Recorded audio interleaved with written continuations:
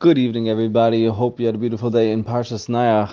When Noach was building the Teva, over the span of 120 years, people of a generation came up to him and said, "What are you doing?"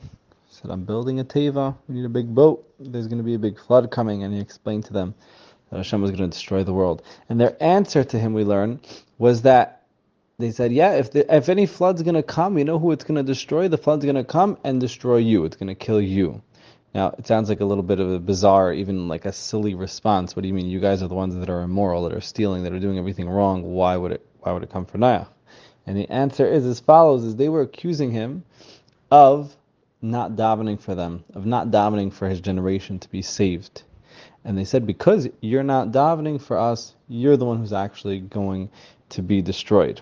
And this is a concept that we learn in the Gemara as well, which is that when the tzibur, when the community is going through suffering, someone who's not personally going through that suffering shouldn't just sit back and comfort, but should rather join in the suffering, be there however they can of the tzibur, and then if they're part of them through the hard times, they'll be part of everything through the good times that come afterwards. But this is a big idea also with the Kohen Gadol, people who killed accidentally, that go to the cities of refuge. The mother of the Kohen Gadol would go there for them not to daven that the Kohen Gadol dies, because when the Kohen Gadol dies, they go free. Why is Kohen Gadol responsible? Because he should have been davening that accidents don't happen.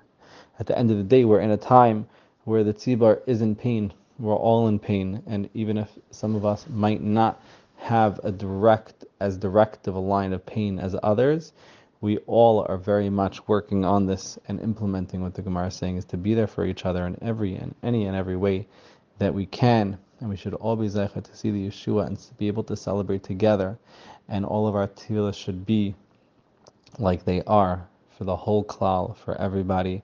We want everybody to be redeemed together from this gullus, from this crazy generation, like the accusations that we see them telling Noach that flood's gonna kill you. It almost sounds as bizarre as the accusations that people make against us. So just like in Parshas Noach, what happened was that a flood came and pressed a reset on the whole world.